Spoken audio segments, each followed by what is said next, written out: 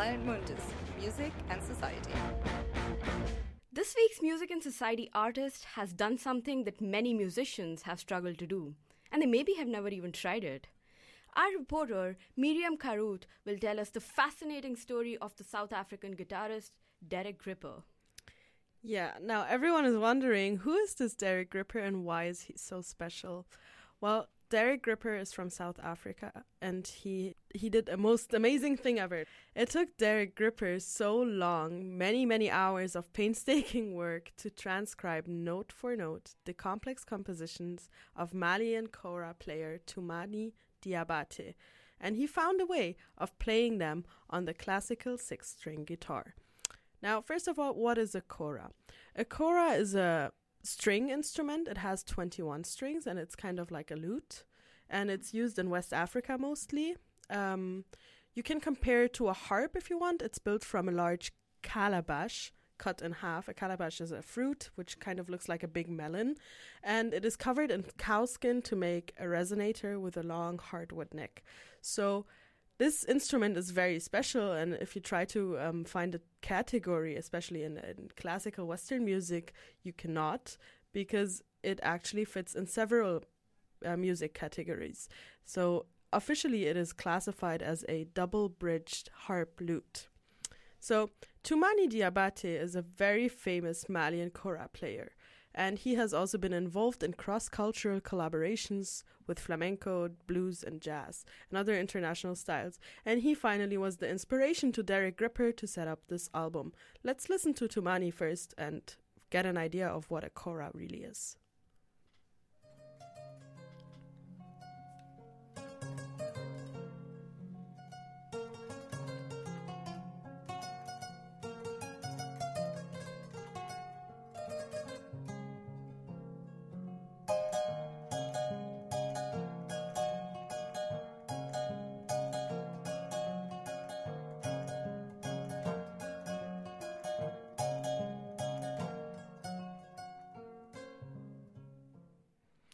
So yeah, that does sound very different from the guitar, but it also has a similarity because it is a string instrument in the end. And if you think about it, it must have been insane to translate 21 strings into just 6 strings on a guitar and all the chords. So he started the project actually in 2012. After he had already been listening to Toumani Diabaté for about 12 years. And I found a really interesting quote from Derek Gripper himself. He said, "I had finally found a composer I really loved, whose music could fit into or on my guitar, and the arrangements I made of his music and the music of other kora players was recorded on One Night on Earth, music from the strings of Mali." So he finally figured it out how to do it, and he made a whole album about it. He did it. He made it work. And so not only was he extremely committed and talented, I've heard that Derek Gripper also has a pretty impressive music education. Yes, he does, exactly. His career is impressive and very unusual for many musicians.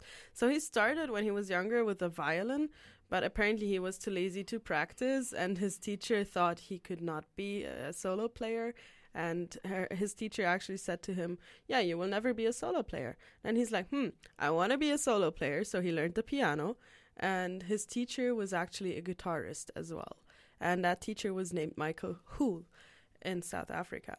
And slowly he inspired him to take up the guitar, and this is how Derek Gripper went from violin to piano and then to guitar. And he started the lessons with Michael Hool by sitting outside the teacher's room, learning pieces he got from him as he passed by, because his timetable was apparently too full and he couldn't take on any other student. But Derek Gripper was so fond of learning the guitar that he just sat out there waiting for him. And he took the scores, played the notes on the piano, and then found them on the guitar. And he also played in a band in Cape Town. That was his first band when he was about 15 or 16. So he had started really early on. So what I'm getting from this is that Gripper did start his music career very early, and yet he's not very well known, as is the case with like many classical musicians who focus on melodies and composings rather than, writing and singing a new hit song. Yeah, I think that is actually the problem in our world nowadays. We're not exposed to these beautiful songs on the radio, etc., because there's not that much demand, you know. People want to listen to pop songs on the radio. But Gripper did actually celebrate some success. His music is so inspiring that he actually gave TED Talks in Cape Town. You can find them online, they're super interesting. And he even visited the Royal Music Academy here in Aarhus, and he was talking to guitar students there and giving them a recital. And despite his African influence, I think it's important to mention that he's also very much into classical Western music. So, for example, his newest album, which came out, or is supposed to come out actually this year, he keeps on coming back to classical guitar studies, and he's highly influenced by his affection to Bach. So he did a whole album just taking Bach pieces and turning them into an experimental guitar kind of thing. And the result is called Prayers and Dances. There's also an idea of that.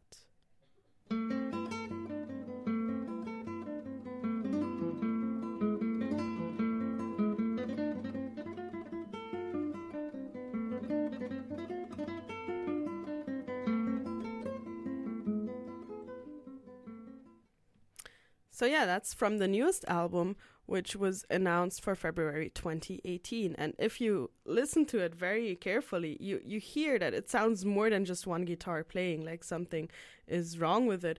How does he have so many hands or fingers to play so many chords at the same time with just one instrument? It's really impressive. It is really impressive. And like classical melodies on a guitar, it's like we've never heard stuff like this before.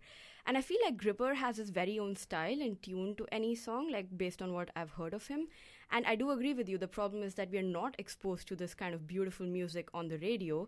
But fortunately, we are going to remedy that in some small measure today on the Planet Mundus show. Now, let's listen to his translation of Kora.